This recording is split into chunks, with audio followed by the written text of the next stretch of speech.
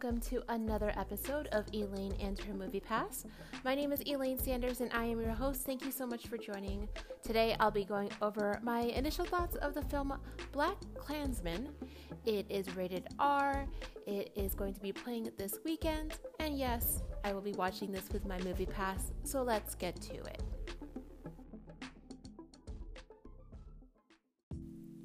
When I first saw the trailer for this film, I definitely knew that this would be a movie to watch. This movie is about a black cop who starts off his career obtaining information about the KKK. And in order for him to do that, he reaches out to David Duke, the lead of the Ku Klux Klan, and the way he does it is via phone, playing as a white, racist, angry male. He also partners up with a Jewish guy who is going to play himself because obviously being black, it wouldn't make sense for him to just go to one of these Ku Klux Klan meetings without obviously getting hurt. This movie has reminiscence of Sorry to Bother You. If you haven't had a chance to see that film, I would highly suggest it. It reminds me of it. Obviously, I haven't seen BlacKkKlansman yet, but as soon as I do, I'm sure that I'll have my own comparisons. I'm not sure if I'll be sharing it here, but it just reminds me of that movie, watching the trailer.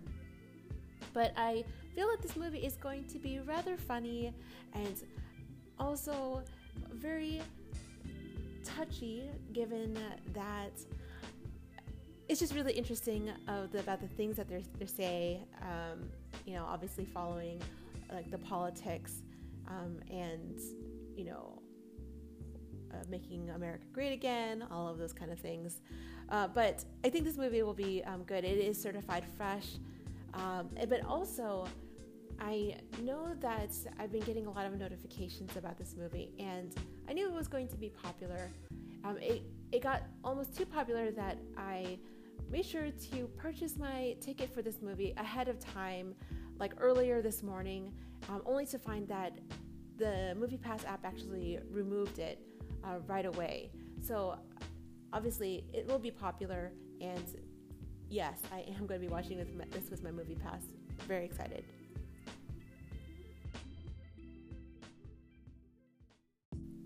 Now, if you've been following me on my journey, this is officially number 100 of movies watched with my movie pass.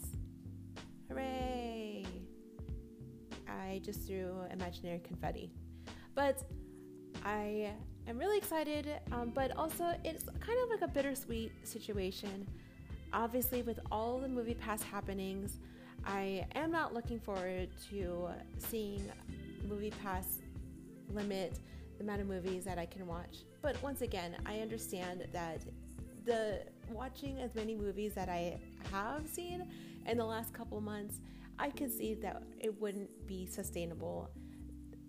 Obviously, with 100 movies, and probably averaging of $12 a movie ticket, that's quite a bit of money. But